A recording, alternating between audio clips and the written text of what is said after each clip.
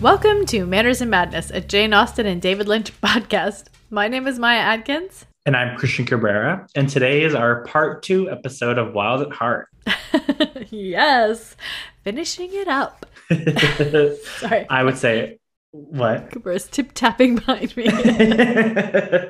This is his first 2-a-day episode, so he's a little confused because I know. Usually you give him all the attention after the first episode. I know. He's like, aren't you done yet? Oh, teenage dogs. Yes. Well, I thought I'd start off with the funniest little piece of serendipity that I heard today because I was listening to one of my favorite podcasts, which I've recommended on here before, Page 7. They have a section of their podcast where they talk about rumors, I think I don't really know, but like the Gossip Mag, I think Page 6 is where they have like blind items. And Yes. they had a blind item about Nicolas Cage that cracked me up. They were like, this is a real blind item from a real publication. But Oh, gosh. apparently the latest one is that Nicolas Cage hired some scientific scientific person, young person, to build him some sort of a temporal location device. And he went, presumably, to the future, found out that one of his relatives was going to become like evil Hitler-esque type of a person and is now back and depressed because of it. Wow. What a story. Isn't that the craziest thing you've ever heard? Yes. This is a real blind item. Oh my gosh. I would be like, sir, if this is true, why aren't you stopping this relative? If he's going to be that bad. If we ever hear of Nicolas Cage killing someone, we will know why. I was like, that'll be the ultimate Sophie's choice. Like, is he crazy or is he? Maybe he can stop it some other way. Anyway, I just thought it was so funny since we were about to record this podcast. I was like, that is so funny. It's the craziest blind item I've ever heard, and it pertains to Nicolas Cage, of course. Yes, this scientific man created time travel. But just for Nicolas Cage. That's it. Yes. Private. Oh, gossip. Well, there's how we're starting this episode. Perfectly apt for a wild movie. Yes. Wild at heart, weird on top. Well, I'm excited to talk about the second half because Me too. it's like a whole new thing. Almost. I mean, it's like the same movie, is. but a whole new cast of characters practically. Yeah, that was like one thing I kind of did like about this movie is that like, because I remember seeing that Willem Dafoe was in it, but we don't see him till the second half. And I'm like, where is he? Yeah. And all these other characters make their appearance in the second half. And it does have a completely different tone, in my opinion. Yeah. Because before this, they were just kind of carefree. They didn't know there was all this trouble behind them, but now they're starting to figure it out. It's catching up. Yep. But let me look through my notes and see if I've got anything, because I was watching some of the special features and I did watch one which I thought was really interesting that was by the author Barry Gifford, who actually goes on later to write an episode of Hotel Room with David Lynch and Lost Highway, which is one of my favorite David Lynch movies, and also kind of has a feel like this one. It's like, oh, of course, if anyone was going to write, Lost Highway, it would be the person who wrote Wild at Heart. The book for Wild at Heart. Yeah. So he was saying that he would get the question, what do you think of what David Lynch did to your novel? And he always responds, he didn't do anything to my novel. He adapted it into a film. Yeah. Because, we've watched a lot of novel adaptations on this podcast. Yes. And I think that people who love a book have a tendency sometimes to be like really nitpicky about having all the details of a book. But really, we've learned that it's really better to have multiple adaptations because you can find what you're saying is what's important to the person who made that movie, not like the definitive take on the book. It's what did the person who adapted find important. And I would say, obviously, the love story of Lula and Sailor is like the major thing. Probably the idea of like being out on the road and since I don't know a lot about the book, but I know that it's set in a kind of a nebulous time period, but I think it's got like a lot of 50s, 60s Things. ish time. Yeah. Mm-hmm. Yeah, it's definitely set in a more contemporary time than the novel. Yeah, that's kind of like how I always view, especially with like, I feel like we're in like reboot culture where a lot of things are getting rebooted and everything. And I almost in a way wish a lot of these things had, instead of, just being rebooted to kind of bring back that nostalgia and kind of to make money, they were like having a more artistic approach. And because I want to see like different people's takes on a certain piece or like different interpretations of like this one aspect of it, and it could just give you this totally different vibe. Yeah, people need to be more open. Yes. The movie is the movie and the book is the book. But I think maybe it's also like probably a lot of people are, and you just hear about the people who aren't happy. Yes. Who's the loudest? Yeah, exactly, as with everything in life. Okay, so what Barry Gifford is saying, like, he did film everything that was in the book. He just also filmed stuff that happened off the page of the book, like stuff that was like implied or thought of. And the book actually ends where Sailor goes off after prison. Like, at the end, it doesn't have the happy ending, but like David really wanted it to be a happy ending. The executives really wanted it to be a happy ending.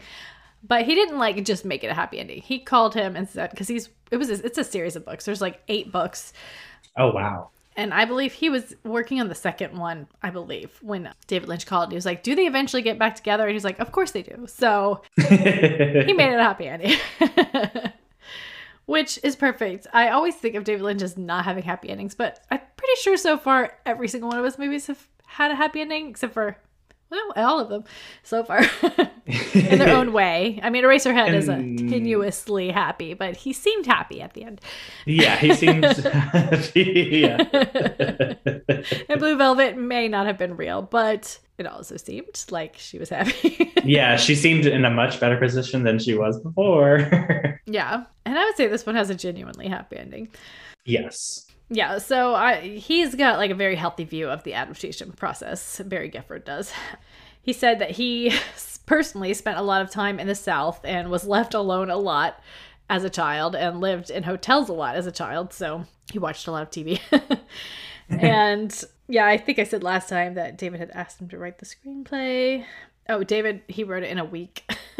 That's crazy. And the character of Perdita, who we haven't met yet, which I believe means loss in Spanish. I'm sure I have it written down somewhere else, but she has her own novel.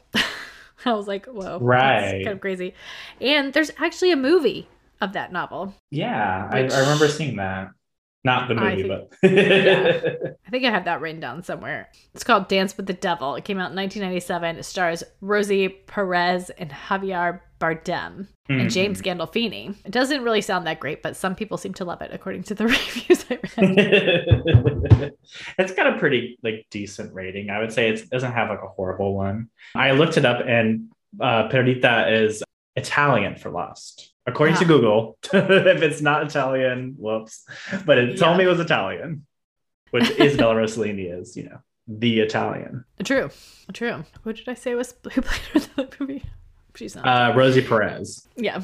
She's not Italian, but who knows? But Sailor and Lula have 8 novels altogether. Wow. He was saying some stuff in the interview process about how when he was growing up, he really appreciated like female and gay authors the most, like, without even realizing it, but it's because they had a lot of more sensitivity in their writing, and he really endeared himself to me with that comment.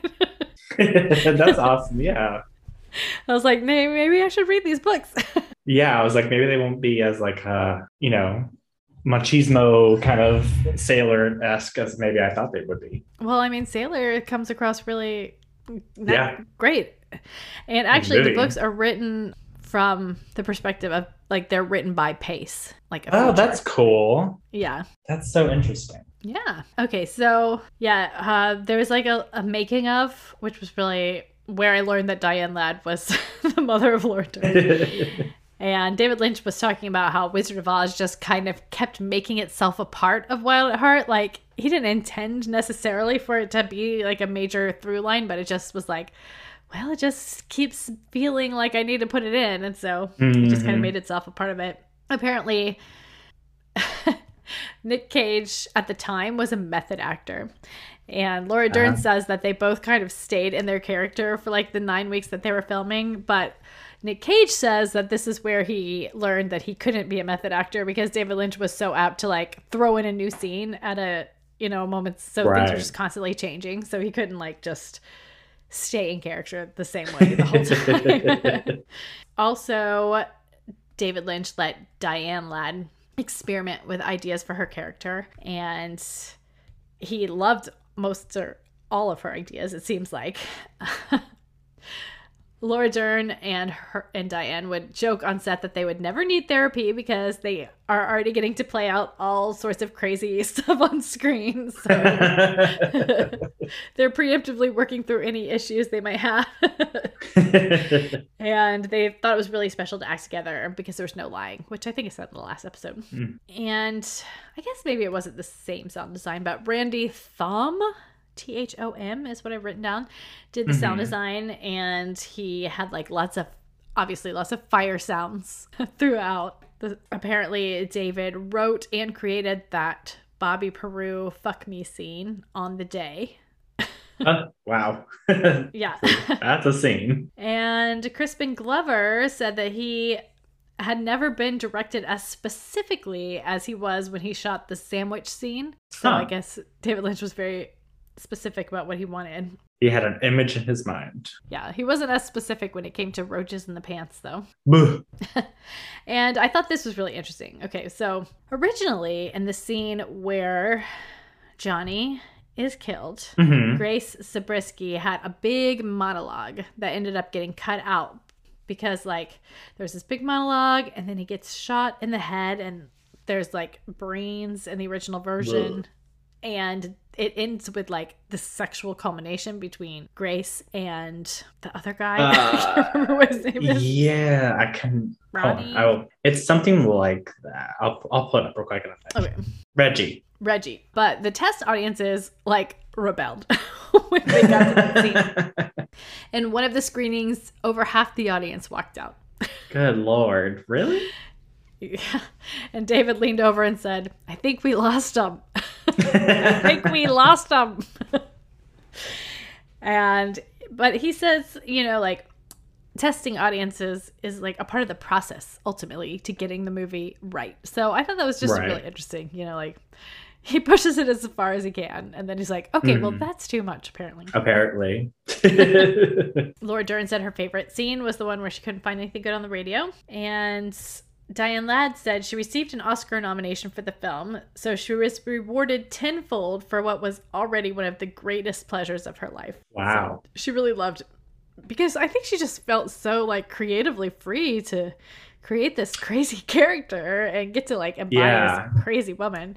She did such a great job. Yeah, and I remember watching an interview with her and her talking about the bathroom scene with Nicolas Cage and how young he was and how she was talking about like positioning of the acting and how who has the power, and she just seemed so like knowledgeable and so like she is so passionate, and like to create a character like this you have to be a very specific kind of person. I think she is just that kind of person who is just so good at what she does. Yeah. And then there was also a little bit about David Lynch and people being interviewed about him specifically. And of course, they're like, he's never going to make an ordinary film.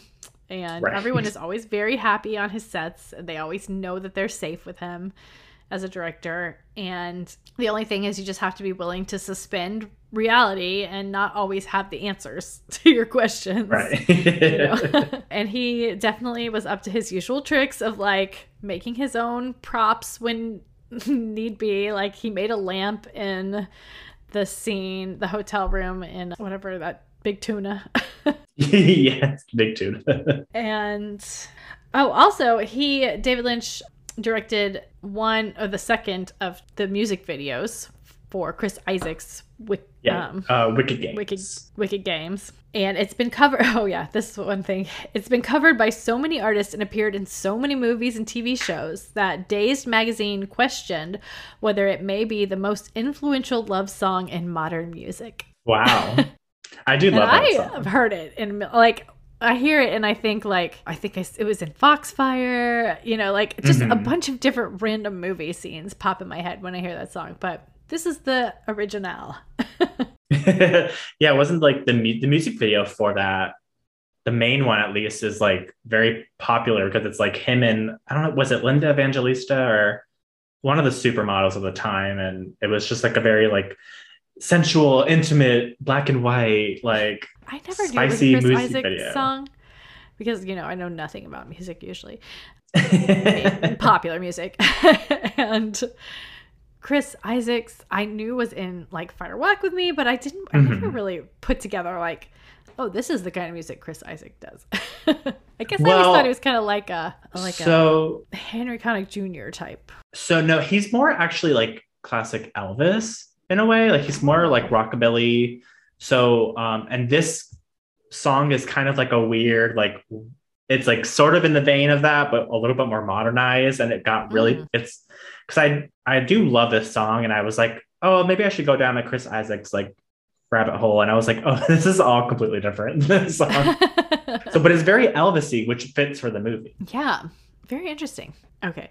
Yeah, I was just reading over because I found out about when this was in the Twin Peaks timeline Hmm. from John Bernardi because he wrote me when we said it wrong, you know, saying that Uh-huh. it might have affected the second season of Twin Peaks because apparently it's like a big idea Like misunderstanding. misunderstanding in the fan community as to like when exactly this was made. But also around this time, but Mark Frost was working on Storyville possibly during the second season, so that might have had some effect on it. But Mm. Industrial Symphony Number 1 is some sort of art installation project that David Lynch did, and it has like Julie Cruz and Laura Dern and Nicolas Cage, and I think Interesting. that it was filmed at the same time. So I have found that on YouTube, so we'll definitely have to cover it someday, assuming it doesn't like disappear forever or something like that. We can only buy the DVD. Yeah. Okay, so that's all I have for next. Awesome. Super cool.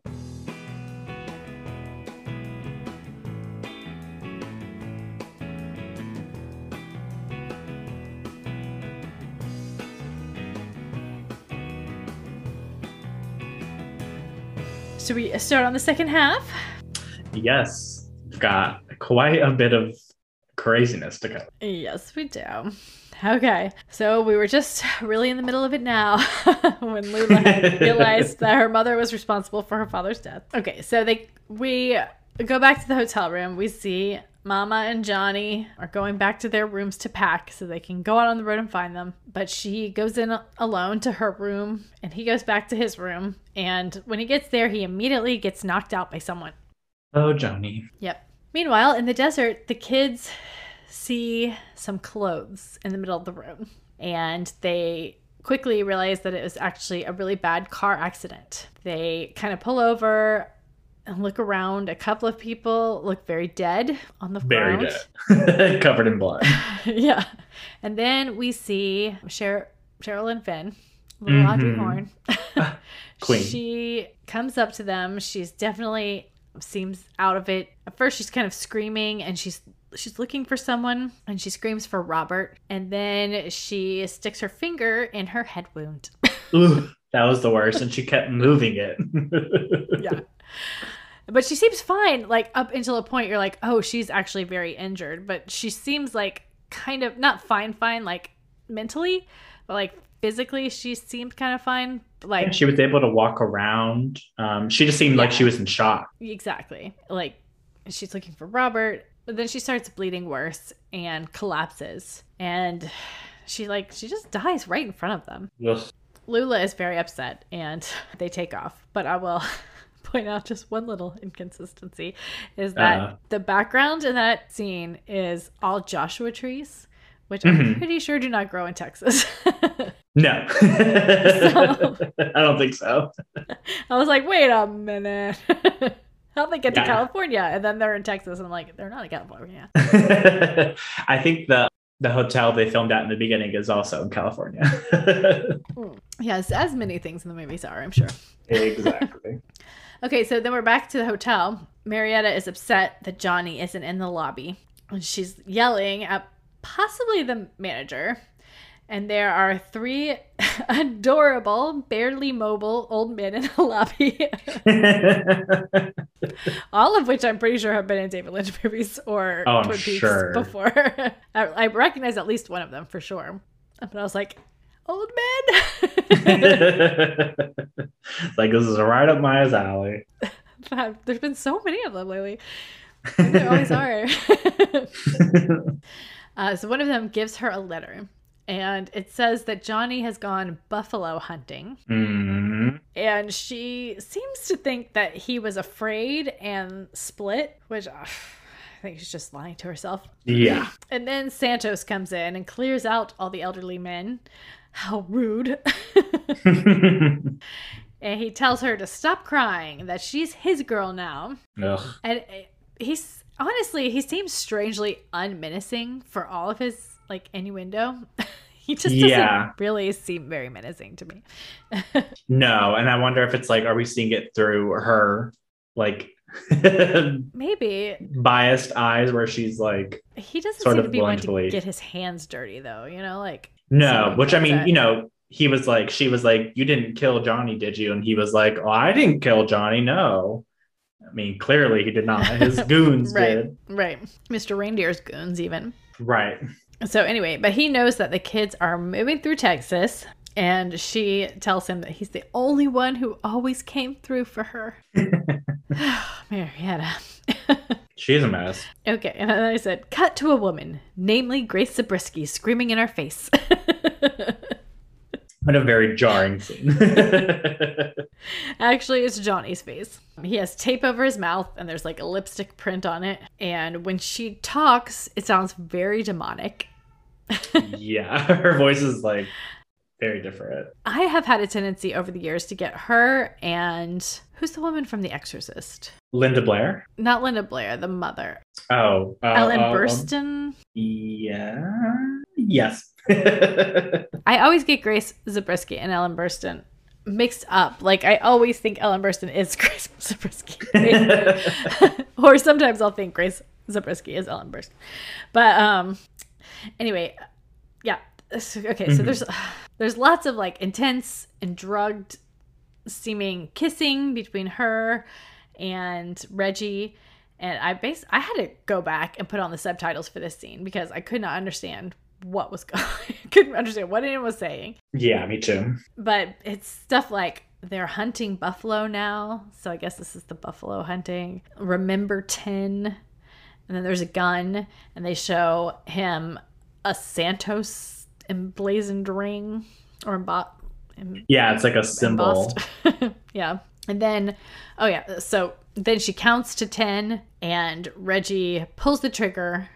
We do not see brains. There's no sexual culmination at the end. But originally, that's what was supposed to happen. Okay, so really weird scene. Sad for Johnny. He wasn't really even that big of a character, but halfway mark, you gotta go. We got new villains. We got new crazy shit to happen. So we cut to sunup, and the kids are still in the car. They are entering Big Tuna. And they pull up to a house that makes me think of Carrie Page, which you do not know who that is, but someday you will. And there is some extreme orchestral music. And a blonde Isabella Rossellini comes out. And Sailor wants, I guess it's just Sailor in this scene. Like Laura Dern or Lula is at the motel already. Yes. But a blonde Isabella Rossellini comes out. Sailor wants to know if there is a contract on him, because apparently they had some sort of agreement that if either of them had a contract on them, they would tell each other. And she does inform him that Marietta and Santos killed Lula's father at this point, but she says she hasn't heard of a contract on him. Liar! I know. I was like, you can't trust her. No. It's amazing how different she looks. Yeah, because I was like, well, because like she has the blonde hair, the very, very bushy eyebrows that are kind of like almost meeting. Yeah. And the She just, really dark roots. yeah, she just looks like a completely different. I'm always used to seeing her as like this almost like very shiny, like black hair and very like, I don't know, like almost like statuesque because of Blue Velvet and because of Death Becomes Her. So it was like a very different kind of vibe for her. Definitely. Okay, so he goes to the hotel room. It's very dirty because, well, it's dirty, but also Lula barfed. So it's really gross. And she didn't clean it up. Gross. I know. I was like, I put Lula barfed brackets. She must be pregnant. So you can't throw up in a movie as a woman without being pregnant. Apparently not. She is afraid that seeing that girl die jinxed them. And Sailor gives her a candy necklace that she says she'll save forever. But if she ever does eat it, she'll think of him when she does. That night, they go hang out with some locals. Yeah. She's wearing like a lace, like halter top, basically.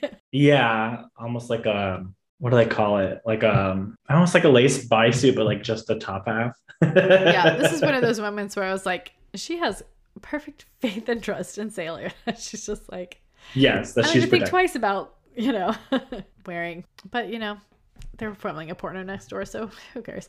Right. Yeah, so they're just like, I guess, hanging out in the courtyard of the motel. Yeah. They talk about the crash they came across, and one guy says he knows the people who were in the crash and that they deserve to die. It's like, Jesus. And that guy I looked up because I was like, he looks very familiar, and he has been in other David Lynch stuff as well.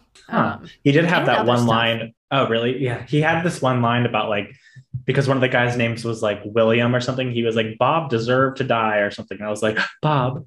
Yeah.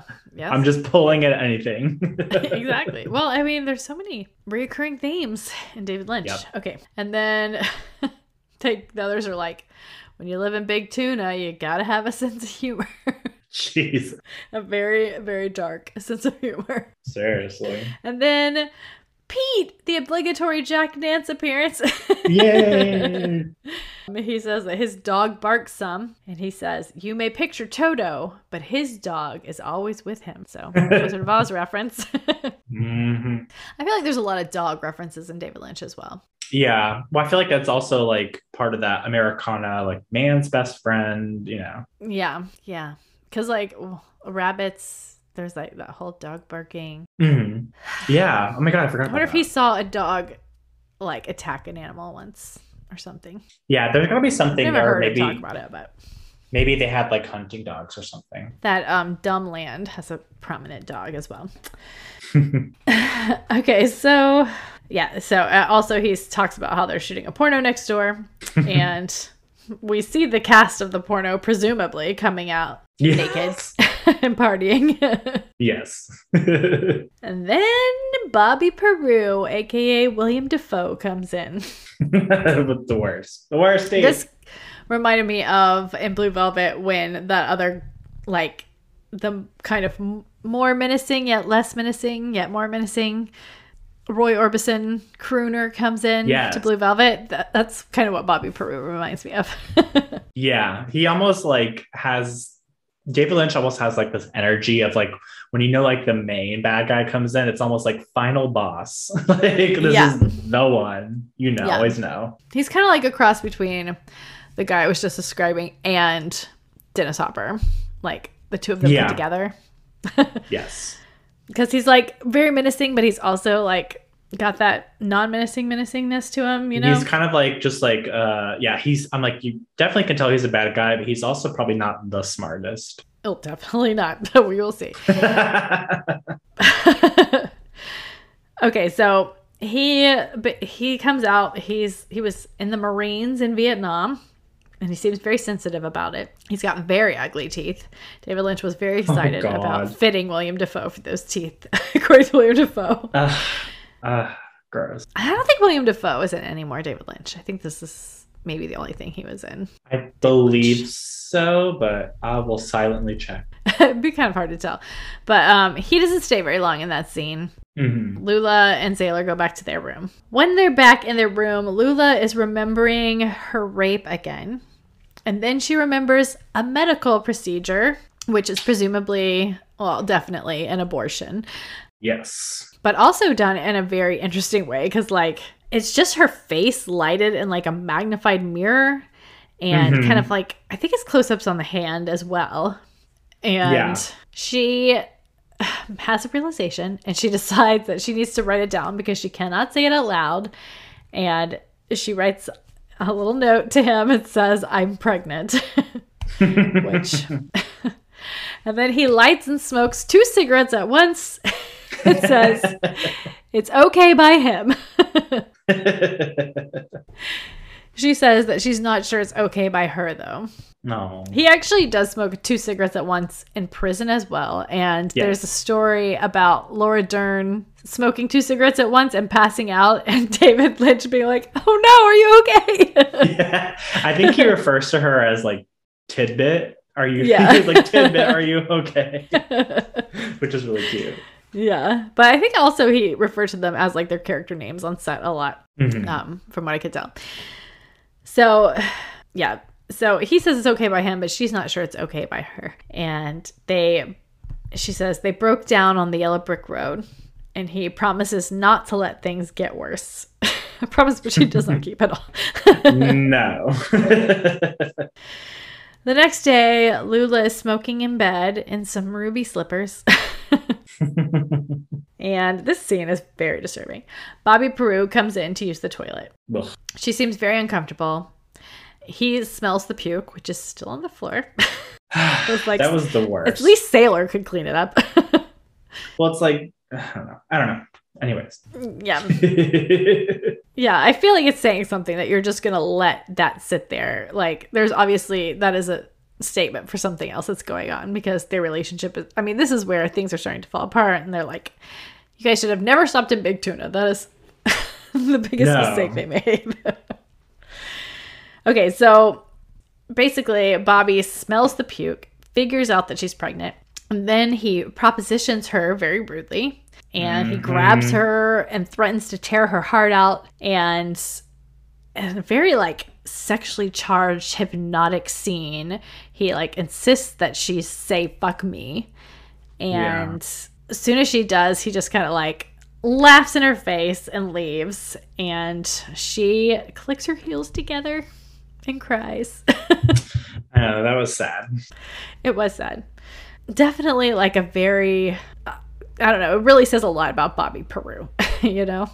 Like how manipulative he is, which I think is the point, is to like kind of justify Sailor, you know, being talked around by him.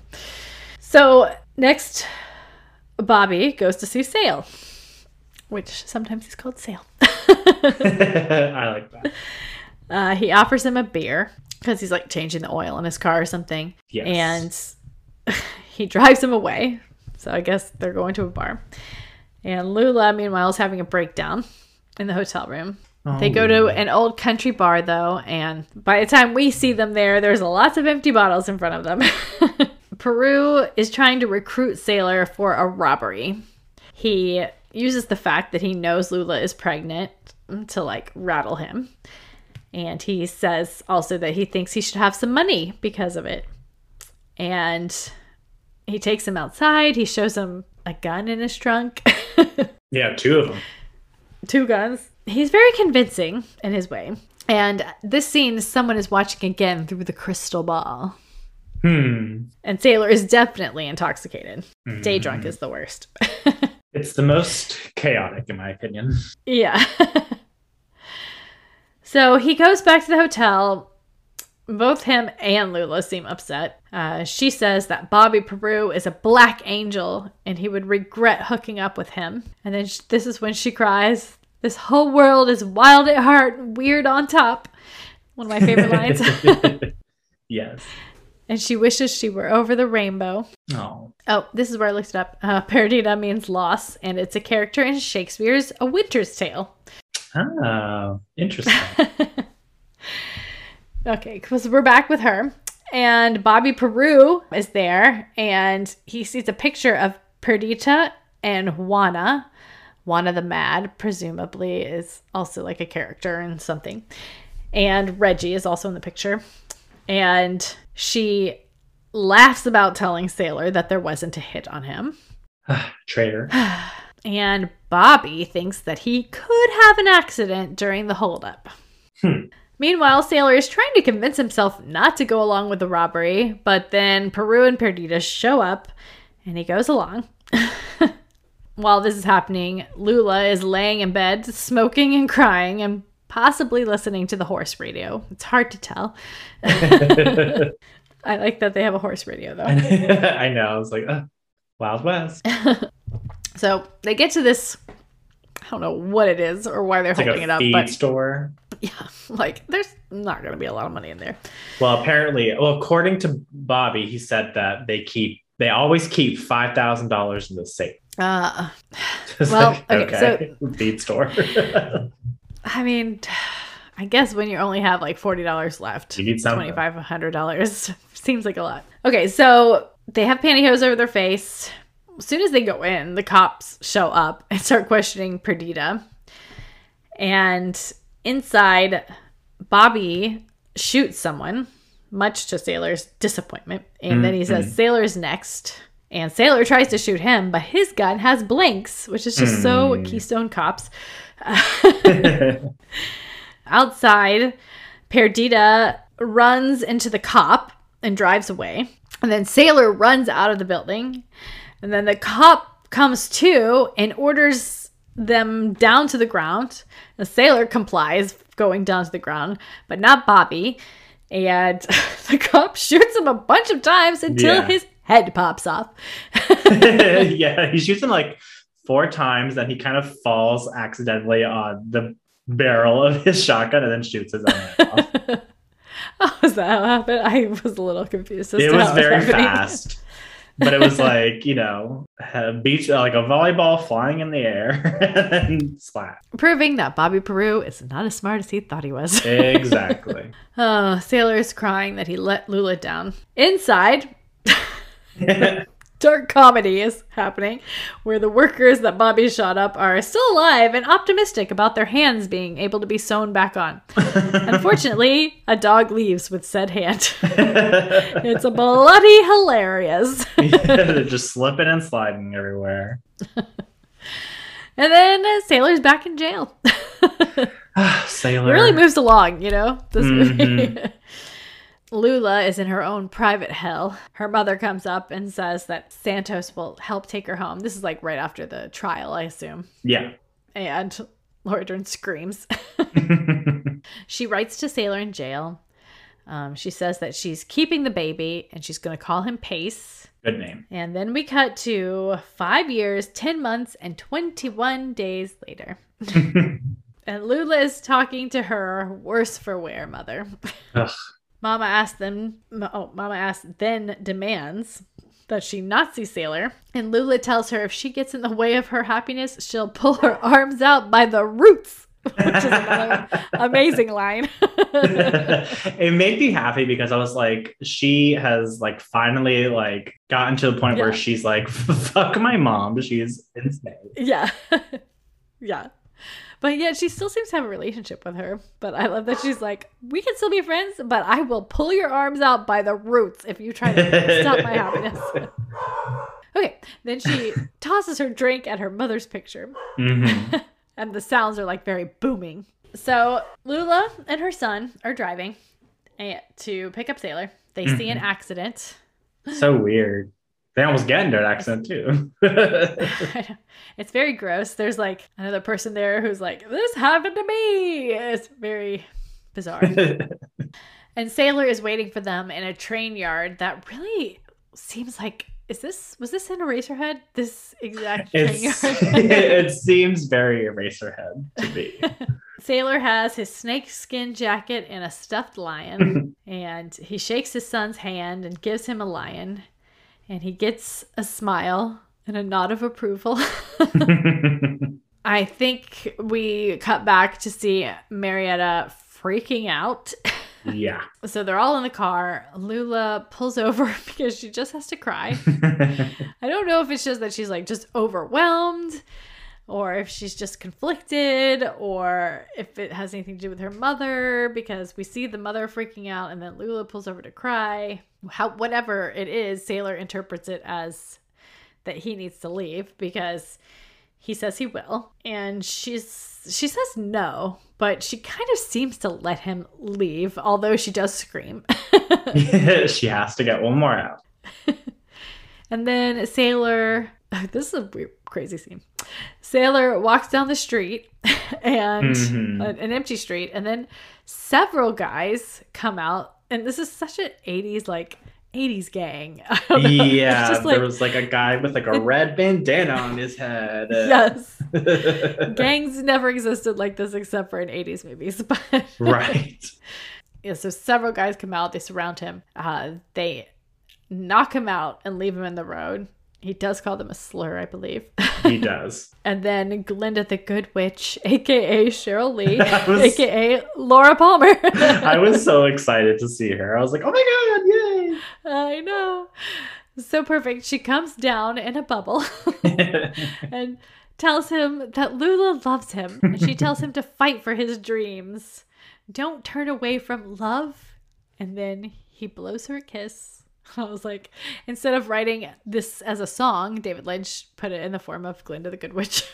Yes. And then he gets up. The guys are still there. And he's like, I've had enough. And he thanks them for teaching him a valuable lesson. He apologizes for calling them a slur. And then he screams for Lula and runs off. He apologizes for calling them homosexuals. Yes, yeah, because he calls them the F word. Yeah. And then, actually, I think I saw that this scene was in some documentary about the use of like gay slurs or whatever. Yeah, the celluloid closet. Yes. I've never seen it, so I don't, well, Me neither. if I have, I don't really recall it.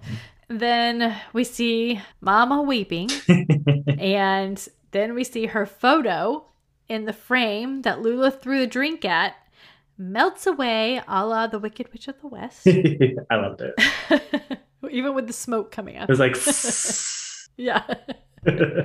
I was like, is she just gone now? Or is it just like, I'm guessing it's symbolic. But then Sailor runs across a bunch of cars stuck in traffic across the top of them until he gets to Lula, and they embrace on the hood of her car. Pace smiles. And then he sings Love Me Tender, which he's been waiting for this whole movie. I wish you would sing me Love Me Tender. As the credits roll, like literally he's singing it over the credits. And I said, this movie is silly and I really enjoyed it. Yay for happy endings. Yeah, because like to me that was like, because he was always saying like, I'll only sing that song to my wife. Like this was almost like, I'm coming back, but then it's almost like a weird, like, I'm going to be here forever proposal kind of thing. And it was really sweet. Yeah, yes. I feel like this movie is David Lynch's Sense and Sensibility because it's like so over dramatic and funny, but still like very important and, you know, there's a lesson. High stakes. Yes. And there's like a big passionate love story, although theirs is much better than Marianne and Willoughby's. Yeah, much more adventurous. Still barking. Okay, what was your favorite part of the second half? Oh gosh, my favorite part, I would say. Oh my God, I can't. Do you have yours? Do you want to go first? Yeah, I think I really enjoy the ending, like after he goes to jail. I can't say that the big tuna part is my favorite part of the movie. Me neither. I definitely enjoy how it gets so like over the top and Wizard of Oz and the picture melting and Glinda the Good Witch coming down. Yeah. And the happy ending. I always love a happy ending. So Yes. Yeah, I definitely enjoyed like just the over dramaticness. I like ending a movie and being like, that's a silly movie and I loved it.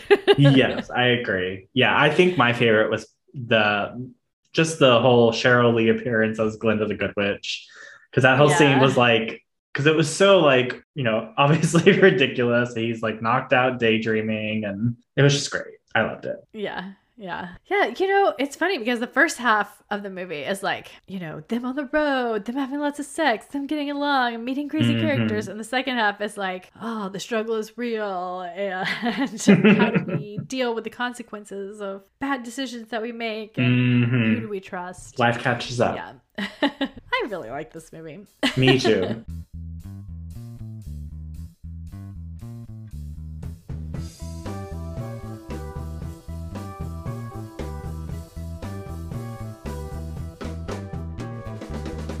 Okay, well, shall we sort Lula? Yes. Okay.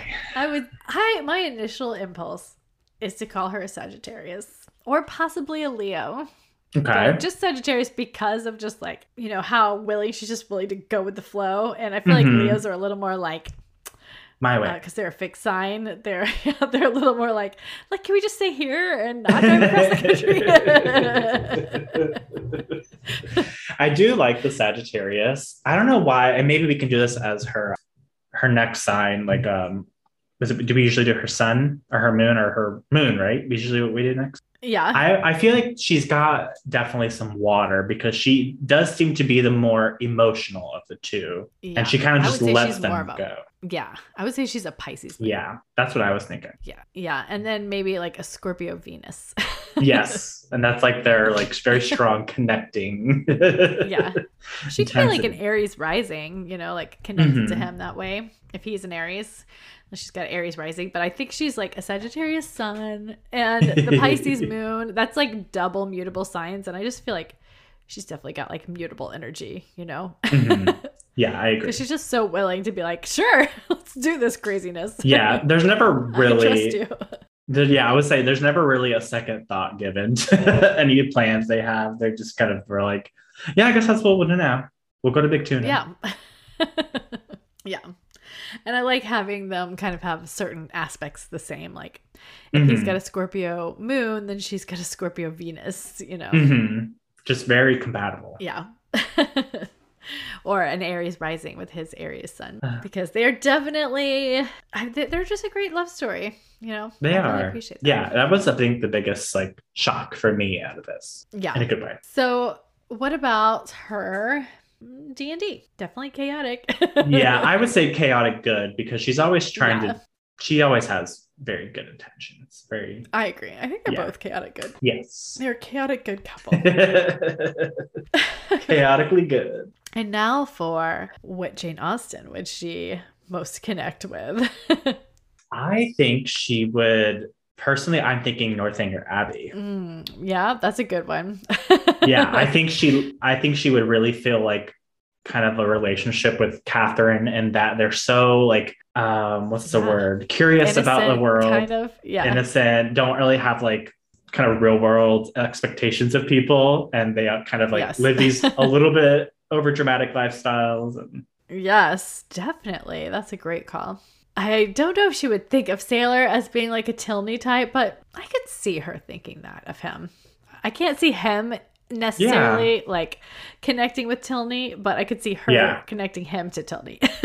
Yeah, because I was thinking of like their Catherine and his relationship and how he never is like mean to her. He's always very like sweet, and even like when she is like, your father killed your mom, and he's just like, that's crazy, don't be ridiculous. Like it's never anything bad. Yeah, it's almost like she doesn't realize that her mother is toxic until I mean even when she does, she still has a relationship with her. So yeah, I don't know if it's that like naivety or if it's like she needed someone to support her because she was pregnant. That could be it too. I mean, now that Sailor's out, she will rip her mom's arms out. So. By the roots. I love her. Me too. Okay, well, was there anything? Do we sort them any other way? No, that's all right. I think that's like, I think that's it. The main ones. I mean, they'd both be Gryffindor. Yes. Yeah, because they're so like full of passion. Yeah, definitely. Okay. Final thoughts on the movie.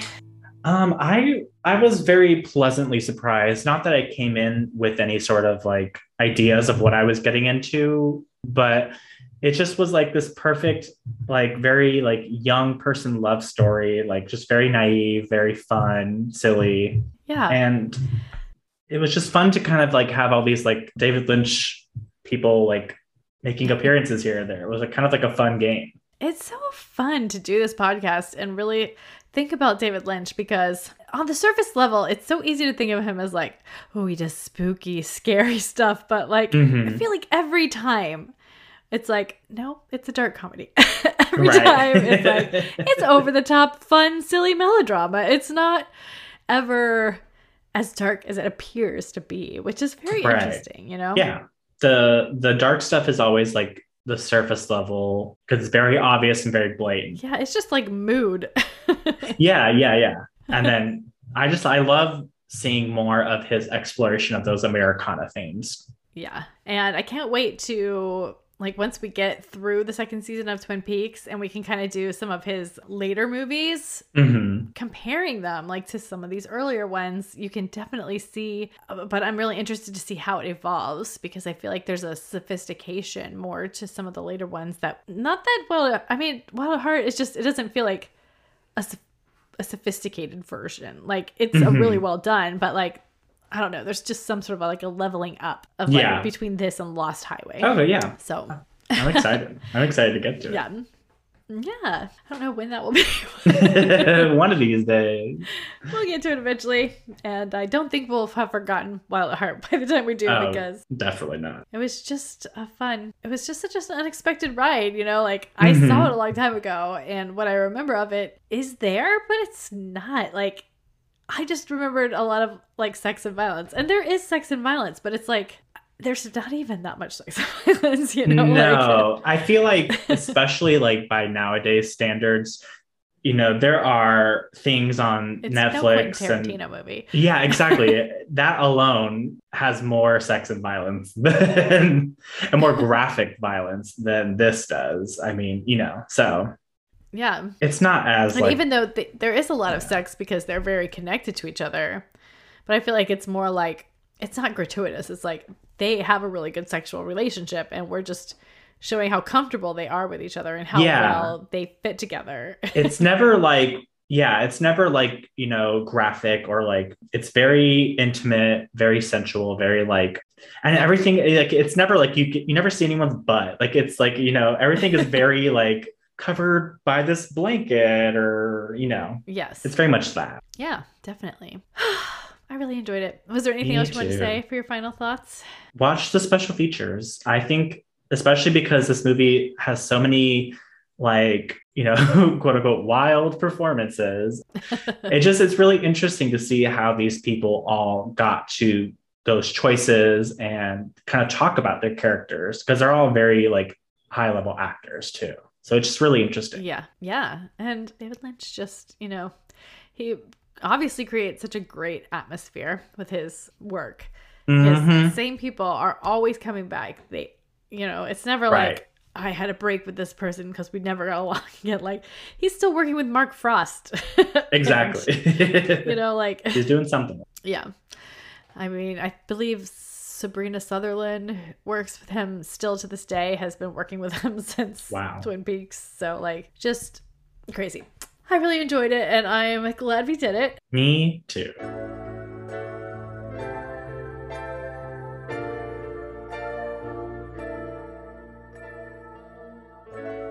Let's move on to recommendations.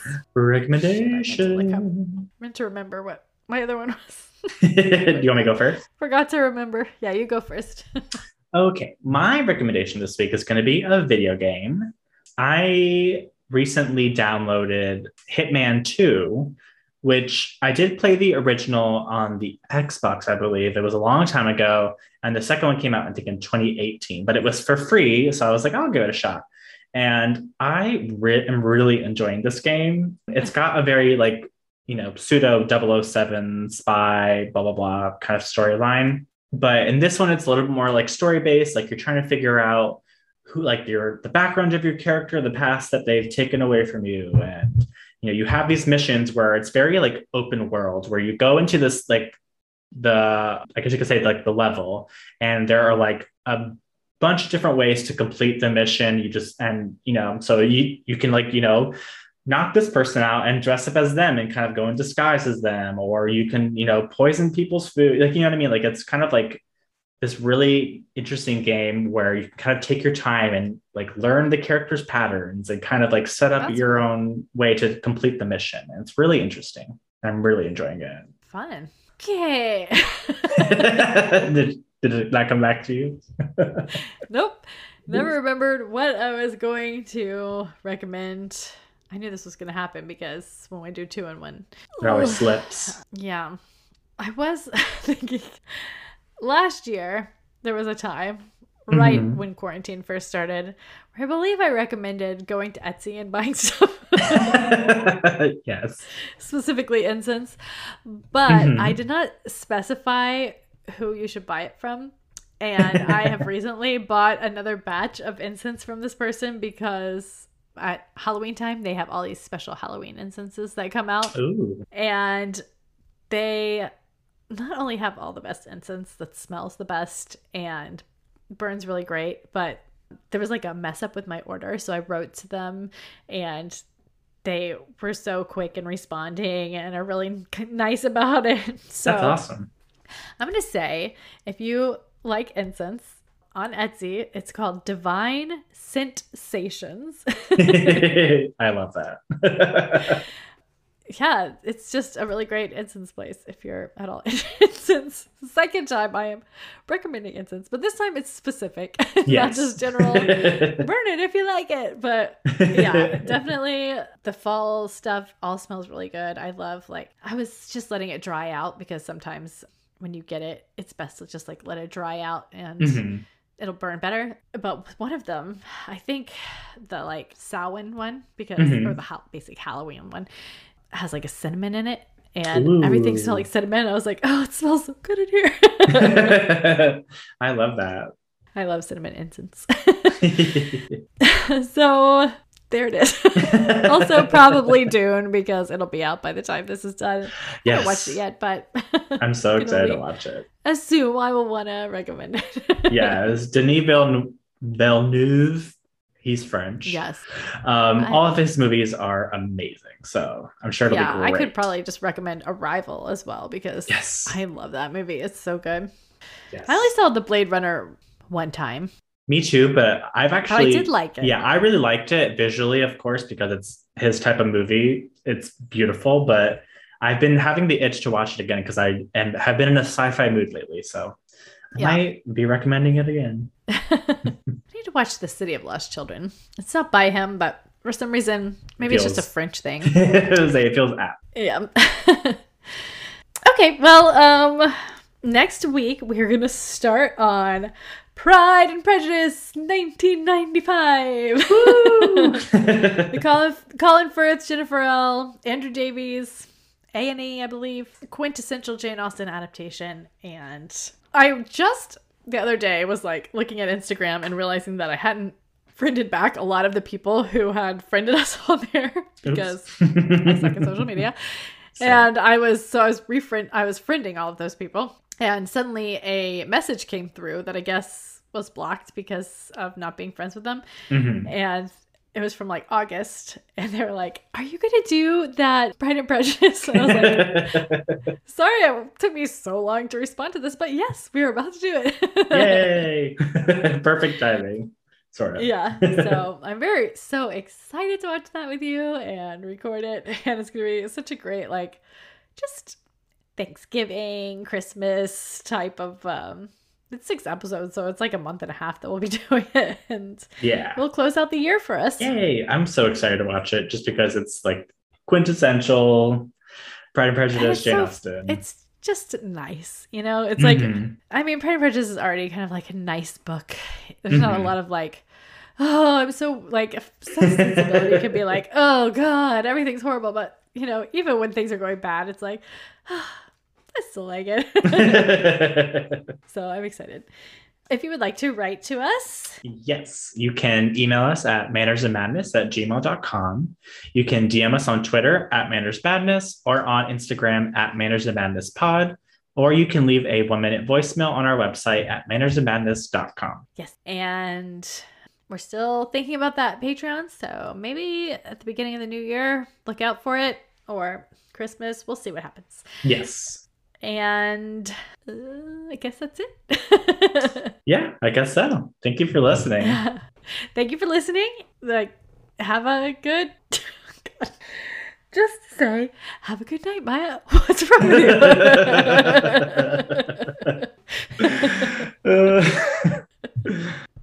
Have a good night. Bye.